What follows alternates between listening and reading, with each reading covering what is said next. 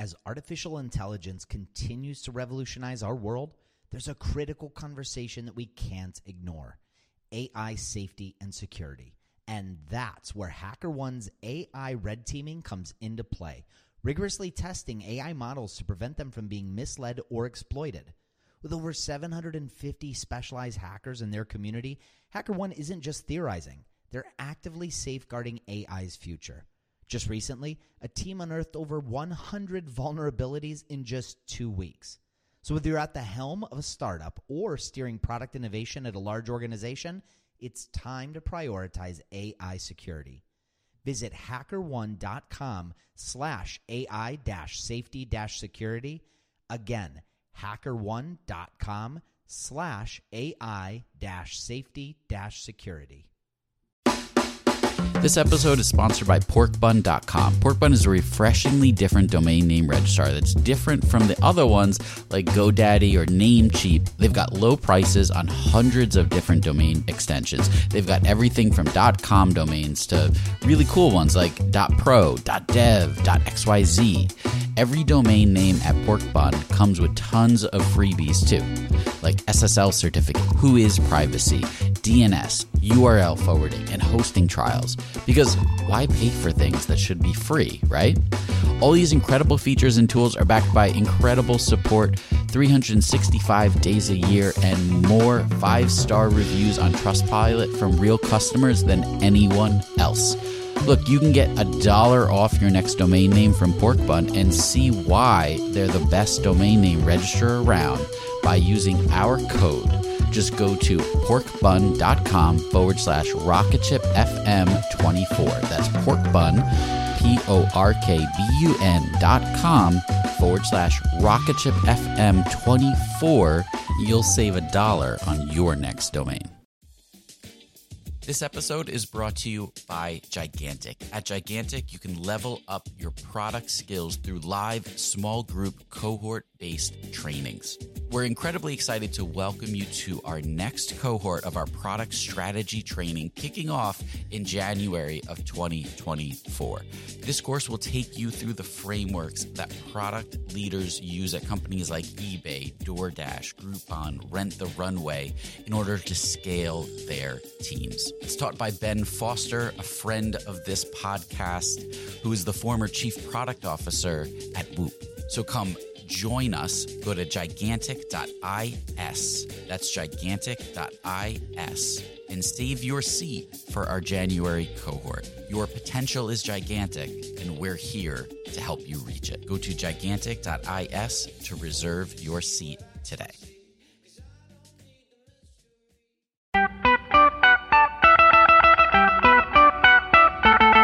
Welcome to the Rocket Ship Podcast. I'm Michael Sacca. I'm Joelle Steiniger. And I'm Matt Goldman. And we're having 20-minute talks with entrepreneurs teaching you how to launch your product into revenue. Check out our book at howtobuildarocketship.com to reserve your launch discount and to download a free chapter. Today on the podcast, we talked with David Sherry, founder of Death to the Stock Photo, and we chatted with him about the importance of authenticity. He shared with us what they do to keep high-touch engagement at the forefront of all their community building efforts, and how they're able to grow their list by 10,000 subscribers a month. Welcome to the Rocket Ship Podcast. We're here with the founder of deathtothestockphoto.com, David Sherry. David, welcome. Hey guys, how's it going? Good. So to kick it off, give us a quick overview of what is deathtothestockphoto.com. Sure. Deathtothestockphoto.com is a website where you can sign up and get free monthly photo packs within different categories sent to you monthly. So they kind of just arrive in your inbox, and then the deal is you can use them however you please. So we launched last July and have been kind of growing some other offerings off of that initial launch. Very cool. And you have quite a fascinating story about founding or how you kind of came to this. Yeah.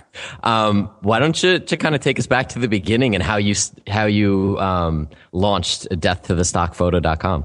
Sure. So like even before that, when I was in school, I was just launching like tons and tons of random project ideas. Like I had a newspaper and I had all these other random things that I'd been kind of like spitting out, but nothing really stuck. So kind of my mentality was, how, can I just keep launching new things and then just see if something really takes track?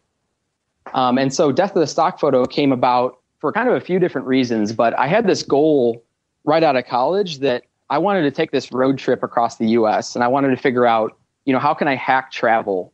And so my concept was, now that brands need so much visual content because of Pinterest and, the flow of like how fast Twitter moves and everything, like I knew that brands had this problem of they just need content to work with every single day. So I had kind of this crazy idea that, maybe I could pitch a company somewhere here in town or a company outside of Columbus and say, let me be like your content engine. And like, I'm a recent grad. I don't need much money. Like, I think it was like a $7,000 budget I was talking to them about. And kind of my concept was I would just drive around the country. I would interact with their customers. I would take photos. I do a little video. So it was all that. And so that was kind of my big dream. And it was kind of that was the new project I was going to launch. And unfortunately, much everybody that I pitched said no. And I totally get why. I was like, I'm just a rogue student. So like, I understand, where they're coming from, but I kind of had this burning feeling of like, this is still something people need. And I know that as the internet just gets more and more crowded and you need more and more content, I really felt like that was still a problem. And so I don't think I understood this exactly at the time, but I kind of started trying to rework that premise into different things. So it's funny, me and my co-founder, Allie, actually started just emailing companies saying, hey, if you send us free product, like we'll just shoot it for you and we'll just, as long as we can keep it. So there was kind of like a few different forms of us trying to supply a lot of content to these type of brands. And then eventually it kind of just ended up being like, hey, why don't we just go direct to consumer? Like we're both freelancers full time while this is happening. And we have friends who are designers that are also type of content. And we know bloggers who are needing this content. And so it kind of shifted our mindset from, we need a big brand to pick us to do something like that to, hey, there's a lot of our peers who have the exact same problem on a smaller scale. And so the way we launched was just a simple landing page. And we just started pulling stuff from our Dropbox accounts, basically. It's like, what photos do we have hanging out that aren't being used? And that's kind of how we got things launched. That's awesome. I mean, the photography is incredible, especially if you're able to use it for anything that you want. I would definitely recommend going and signing up. So you guys launched, and for a while it's delivered in your inbox. Is that what you guys are going to be doing moving forward, or will there be an interface where you can go select these photos? Yeah, so we launched an interface, and that's part of the way we kind of bootstrapped to get actual revenue, which started in December. And a kind of an interesting piece about that is I think we jumped a little bit. We actually got basically 400 people signed up from our list, signed up to a premium plan, which the premium plan was double the photos per month and stored and organized for you online. So we kind of had this thought of like, let's just delight people by just sending them free, photo content to their inbox. It just shows up. They can use it however they want. But also, how can we add more value than the initial thing? And a lot of people, I think one of their complaints was, I'm getting, huge files in my inbox and it gets lost in email and I have to save it myself. And so that's why we launched the premium option there. So that's something we're going to work on moving forward. But we kind of took a step back and we got people signed up for it. But I think we needed to work a lot more on our end to make sure that product really over-delivered in what it was. So you've brought your road trip vision to fruition, right? And you have kind of leveraged the community that you've built to fund this road trip. Mm-hmm. Tell us a little bit about how that came about. Sure. So, I mean, kind of part of it is, a year ago, almost at this exact same time as when I was pitching companies. So I think part of it was a little bit of me still being like, I know this can work, and kind of, but doing it on our own terms really versus, waiting for the brand. So it was kind of a theme that we knew, we still wanted to do something like that. But also while exploring kind of how we're going to increase the supply of photography, which is one of our biggest issues really that we face is, how can we increase the supply? We started doing photographer features of different photographers from just different cities around the country. And we would highlight them. They would donate photos. And we'd started talking to them about this idea of maybe helping fund some of their trips if they just gave us photography in return. And so as we got more interested in that concept, we thought, not only do we want to do this ourselves, just, personally, but if we want to test that concept, there's no better way to test it with ourselves first, see how the community kind of reacts to this premise. And then if that works, then, hey, maybe we can help other people do something similar so it was kind of a test, but it was also kind of a personal, I wanted to make that work because I was a little, stubborn and I felt like it could happen. Yeah, I actually love that about your story because even though you got those no's up front and that would deter a lot of people from making that happen, you guys just got creative and figured out a different way to do it. And that's so cool. Yeah, thanks. I mean, it kind of even goes back to why I think I wanted to start a company, which is you can build an asset for somebody else or you can build an asset for yourself. And so I think I'm kind of glad I got no's because at the end of the day, if I had gone on a trip for a brand and I was driving around the country right now, at the end of it, that's maybe a good career move potentially, but I don't have this asset that I can continue to build upon. And so I think it ultimately was a good thing because now there's more options on the table, with this list and everything. So with Brandisty, one of the things that we really struggle with is kind of the ongoing communication with customers that they sign up, we reach out to them, we try to get on Skype with them, find out what their need is. But in the longevity of that relationship isn't something that we've really mastered. And I would love to get some insight from you on how you guys have kind of handled the community building aspect and how a startup, when you're so strapped with time, how would you recommend people manage that in their day? Yeah, I mean, one thing is I definitely batch tasks. So I do a Twitter search, and I've been bad about it a little recently, but I do a Twitter search almost every day, seeing who's going to talk about, who's talking about our brand online.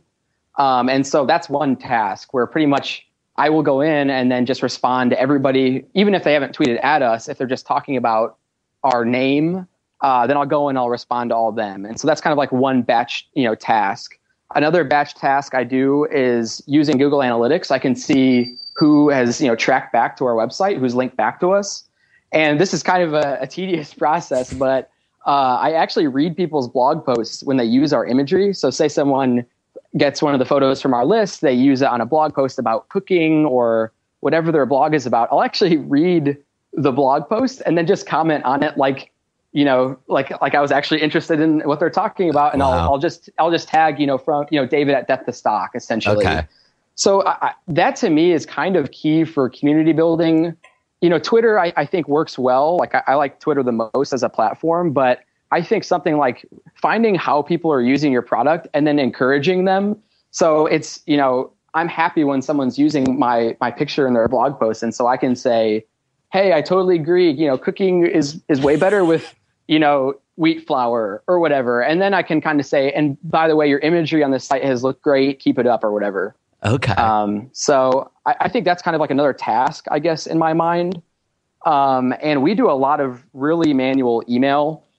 So every person who backed our road trip, I emailed personally.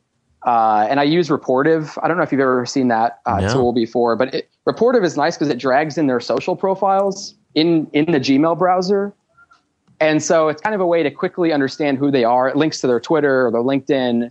And so not every time because it's so much, but a lot of times I'll click on their Twitter and just see what they're interested in. And then part of my email dialogue might be about that. So Rapportive is it's a Gmail plugin. Okay. Mm-hmm. And so you're grabbing their email, putting it into Rapportive, and then how much time are you doing researching them? Like, what does your email kind of look like to them when you're writing? It's really short, and it's funny because I think you can be really effective without a ton of time. And so our emails are all really short. Like, I mean, everybody who signed up for our road trip, like we emailed personally, but I get to see where they're from their credit card info. And so like an example is like a guy's from Spain. I've actually been to Spain once before. And so I was able to just say, hey, thanks so much for backing it. I love Spain. It's a beautiful country. So I wouldn't say I'm really spending that much time, but I think it's a small detail that's effective. Yeah, absolutely. So it's just holding on to like one little thing. It's like, what do you have in common with them? Are they a designer? And you're like, hey, reach out anytime. I'm a designer too. Or, oh, you're from wherever. I have family there. Like, you just can kind of cling on to one little tidbit, and then it can be really short. So what are you doing on the growth side of things to continue to build the community? It sounds like you have something really strong going with the people that you're engaged with. What other kinds of things are you doing to expand that? Yeah, I mean, and I'm not sure if this really works for every project, but a lot of like the marketing people I follow talk about how it's better to spend time on your current users and engaging with them and making them happy than it is to try to find new ones. So that's definitely something I subscribe to. So honestly, like a lot of our growth, I think, comes from tending to the people who are already active on your product. And figuring out ways that you can engage with them in a way that maybe they can talk about you. So yeah, I think a lot of our community building is more focused on who we have right now than finding new people. But I think that the funny part about that is as you community build with the current, group of people you're engaged with, they help you find new ones. So are you doing kind of weekly emails outside of the delivery of the assets? Or are you, I know you guys have done a lot with Dribbble. What are some of the other places that you're engaging with your community? Yeah, I think Dribble's a really good one. And we look for like a lot of collaborations. I think that's like another big piece of our community building is like any way we can collaborate with somebody, like we're going to try to make it happen. So we wrote like a manifesto of like, what is our company about? What's our core values? And instead of designing it ourselves or just putting it out there, we actually found a designer to handwrite in their own design style each piece of the manifesto, and we slowly released it over a month or two. So I think I think that really works, and it's finding good collaboration options, especially with people who maybe they just have a full-time job and they don't really engage that much with too many brands, but you're giving them the opportunity to be a part of something that they like. So if somebody likes our platform, they like our mission, we can say, you can be a part of this too. Help us hand letter our manifesto, or, help us do this. And it really brings them in and lets them be a part of it. And I think that feeling of a little bit of ownership goes a long way as well. Yeah, absolutely. I could see that being very relevant in our business too. Because we work with brands and designers, and right. Getting them involved in kind of a deeper sense would be amazing. Yeah, I think like our brand is like, we try to be super transparent and super, authenticity, I think, is our biggest core value, because we see stock photography as the opposite of that. But yeah, I think it's just like about being really open. Like I sign a lot of emails and a lot of like things on Twitter, and I say, if there's any way I can help you, reach out. And I really mean that. Like I don't get too many people responding, which is kind of good, because then I'd be overloaded. But I've had people email me and say they lost their job at their design. They were a designer at a company and they lost their job and just wanted advice, or not that I'm the person with the best advice on all this stuff, but we're really like responsive, I guess. And it's not just about our product. It's like, hey, we care about you as a person. Email us if you're trying to figure out what career path to follow. Email us if you bought a camera and you want to learn how to shoot. Like, we're kind of open for any of that stuff. And I think that's kind of like another good just brand perspective to be on, is like, we're trying to help these people any way we can. Hey guys, I hope you're enjoying the episode. I wanted to take a minute to thank CodeShip for sponsoring the show. CodeShip makes continuous deployment simple and easy, and we've actually been happy customers of theirs for a very long time. You should go to codeship.io/rocketship to check out videos and tutorials all about how you can start using CodeShip to deploy your product in a better way. Enjoy the rest of the episode. So, in the pre-talk, you mentioned that you guys are getting about 10,000 signups, 10,000 new signups every month for this product. And I'm sure that people tweeting about it and spreading the word for you guys is a great way to get some of those. But I'm curious what the other best sources are? Is it people referencing where the images came from? Is it blog posts that you guys are doing? Yeah, I mean, we don't we've been lucky with some of the press we've reached out to, and I think that has really it's kind of ignited growth, but it never sustains, right? So I think press is great for getting the ball rolling again.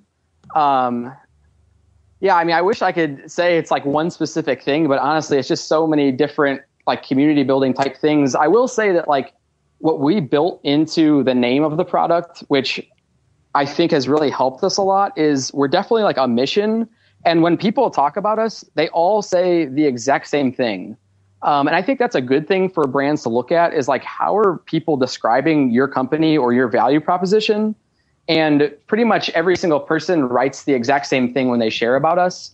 And typically it includes death of the stock photo with an exclamation mark at the end.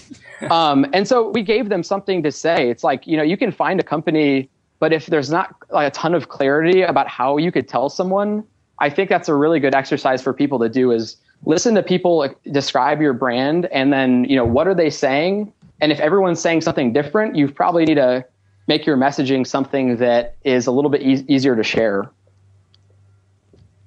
Interesting. So if we took a look at, with Brandisty, we're trying to transition into an API for your brand. Mm-hmm.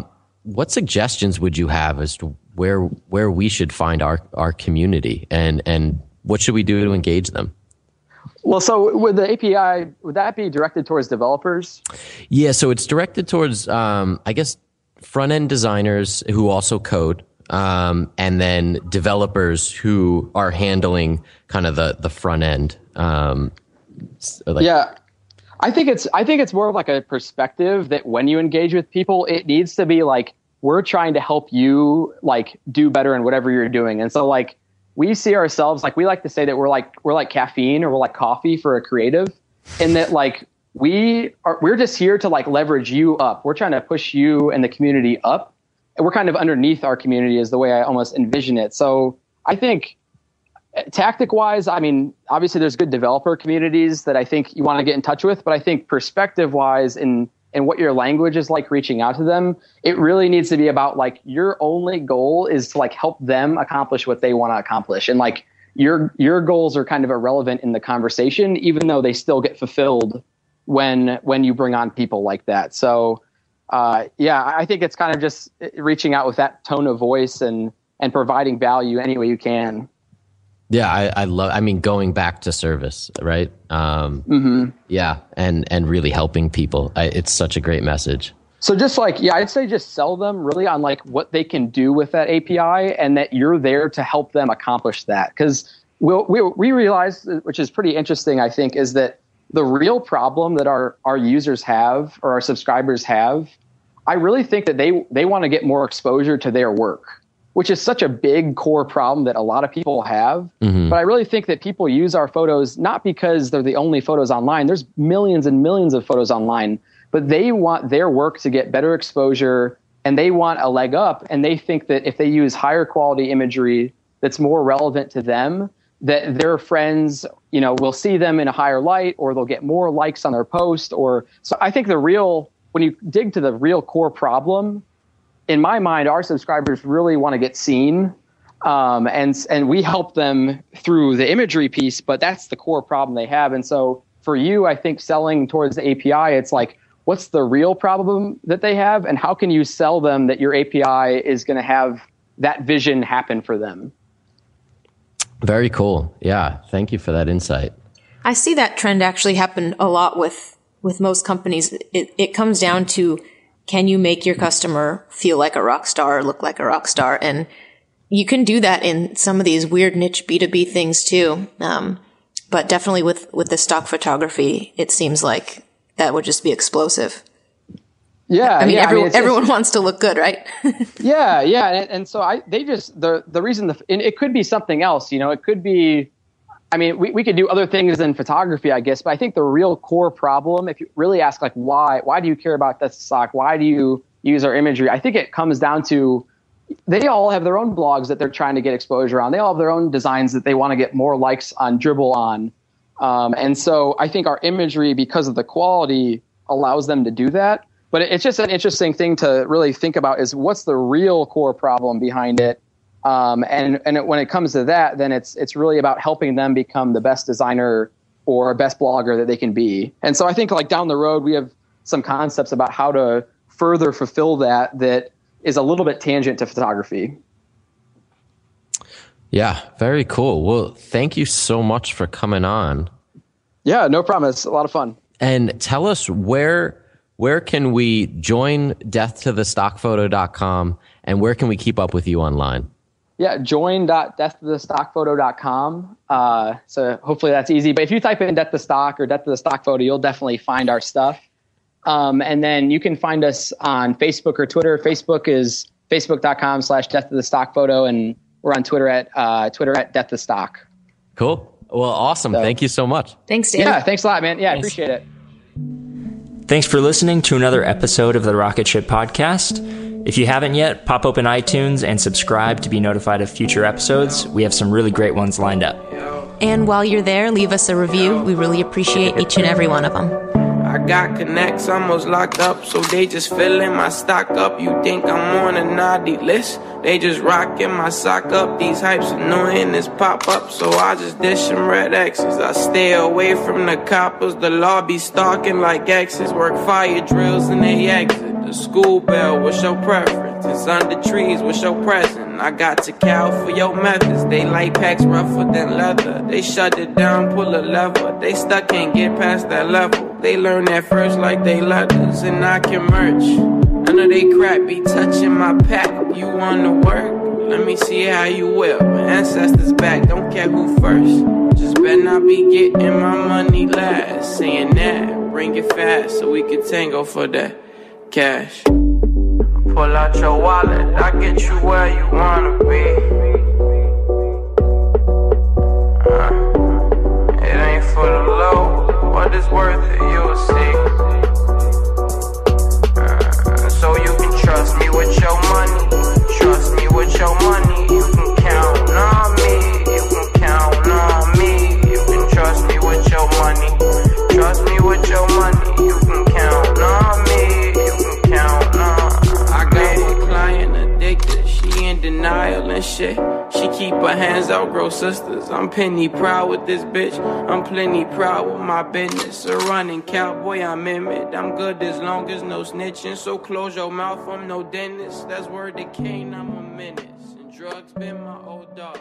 I serve a few athletes. Leave them lazy as old dogs.